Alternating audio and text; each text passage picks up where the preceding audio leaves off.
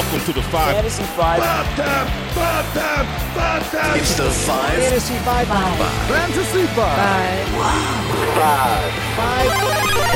Five. Ready, set, go. Fantasy freaks and geeks, what's up? James Coe here with you. We welcome you into the Fantasy Five, all the fantasy advice you need in just about 5 minutes. This show brought to you by MonkeyKnifeFight.com. Do me a solid. Try out MonkeyKnifeFight.com today. And if you're asking me why, simple answer. They're giving you free money, man. $5 just for signing up. Plus, please help me out. Use my promo code KOH, spelled K-O-H, to have your first deposit matched instantly up to $50. Again, it would help my podcast considerably.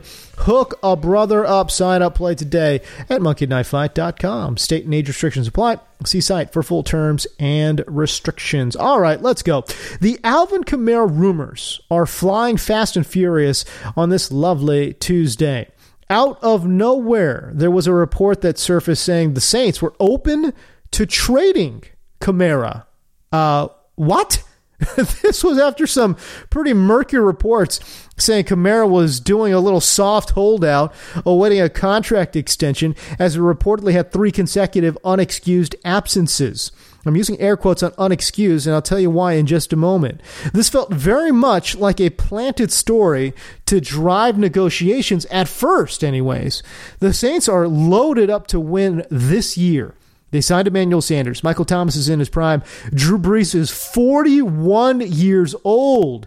Man, at first glance, I'm saying they ain't trading Kamara, man. But then how about this? Tom Pelissero from NFL Network jumped in and said Kamara was set to return to practice and that the two sides weren't that far apart in contract talks. But then he just casually dropped this little nugget in, that Kamara missed practice after getting an epidural shot in his back last Thursday. What is it? Hold up. Alvin Kamara recently had an epidural shot in his back? What? We need some more info on this, man. Remember, he has had a history of knee issues dating all the way back to his early college days. Last year, he was on he was basically a shell of himself as he tried to play through a knee injury.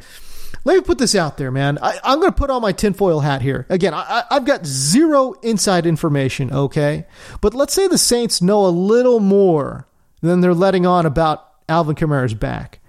Getting a first-round pick back and not having to commit long-term money to a running back that is already breaking down would seem to make a whole hell of a lot of sense. Now, they don't want people to know that Kamara's got a back issue.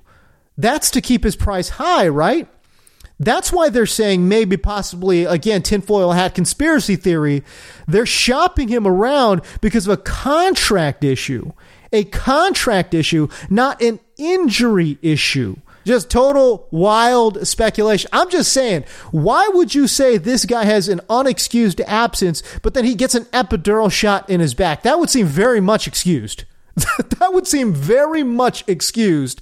But again, what the hell do I know? Unsubstantiated conspiracy theory. But you know what? When we're talking about fantasy football, I'll move him down my draft board. Yeah, I had him as an easy top 5 pick. But after thinking about his knee injury history and now this unknown epidural back issue, man, I'll push him outside my top 12. I think there's too many good players early on to worry about potential injuries for a position group that is notoriously fragile in fantasy. Just my opinion. All right, speaking of random running back reports, the Chiefs are maybe possibly interested in signing Leonard Fournette. That according to Matt Verderame? I don't know how to say his last name. Matt Verderame, a reporter with FanSided, okay? Charles Robinson with Yahoo reported earlier in the day that Fournette valued scheme fit and opportunity over money, really stressing that he wanted scheme fit.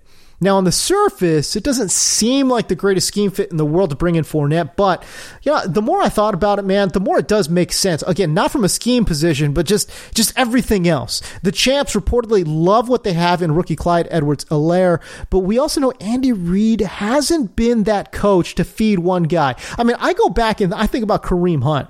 When he was just wrecking shop over there in KC. But even back then, rando undrafted Charcandrick West from Abilene Christian kept coming in and taking away those pass-catching work from Kareem Hunt. So I just think that they're going to use multiple backs.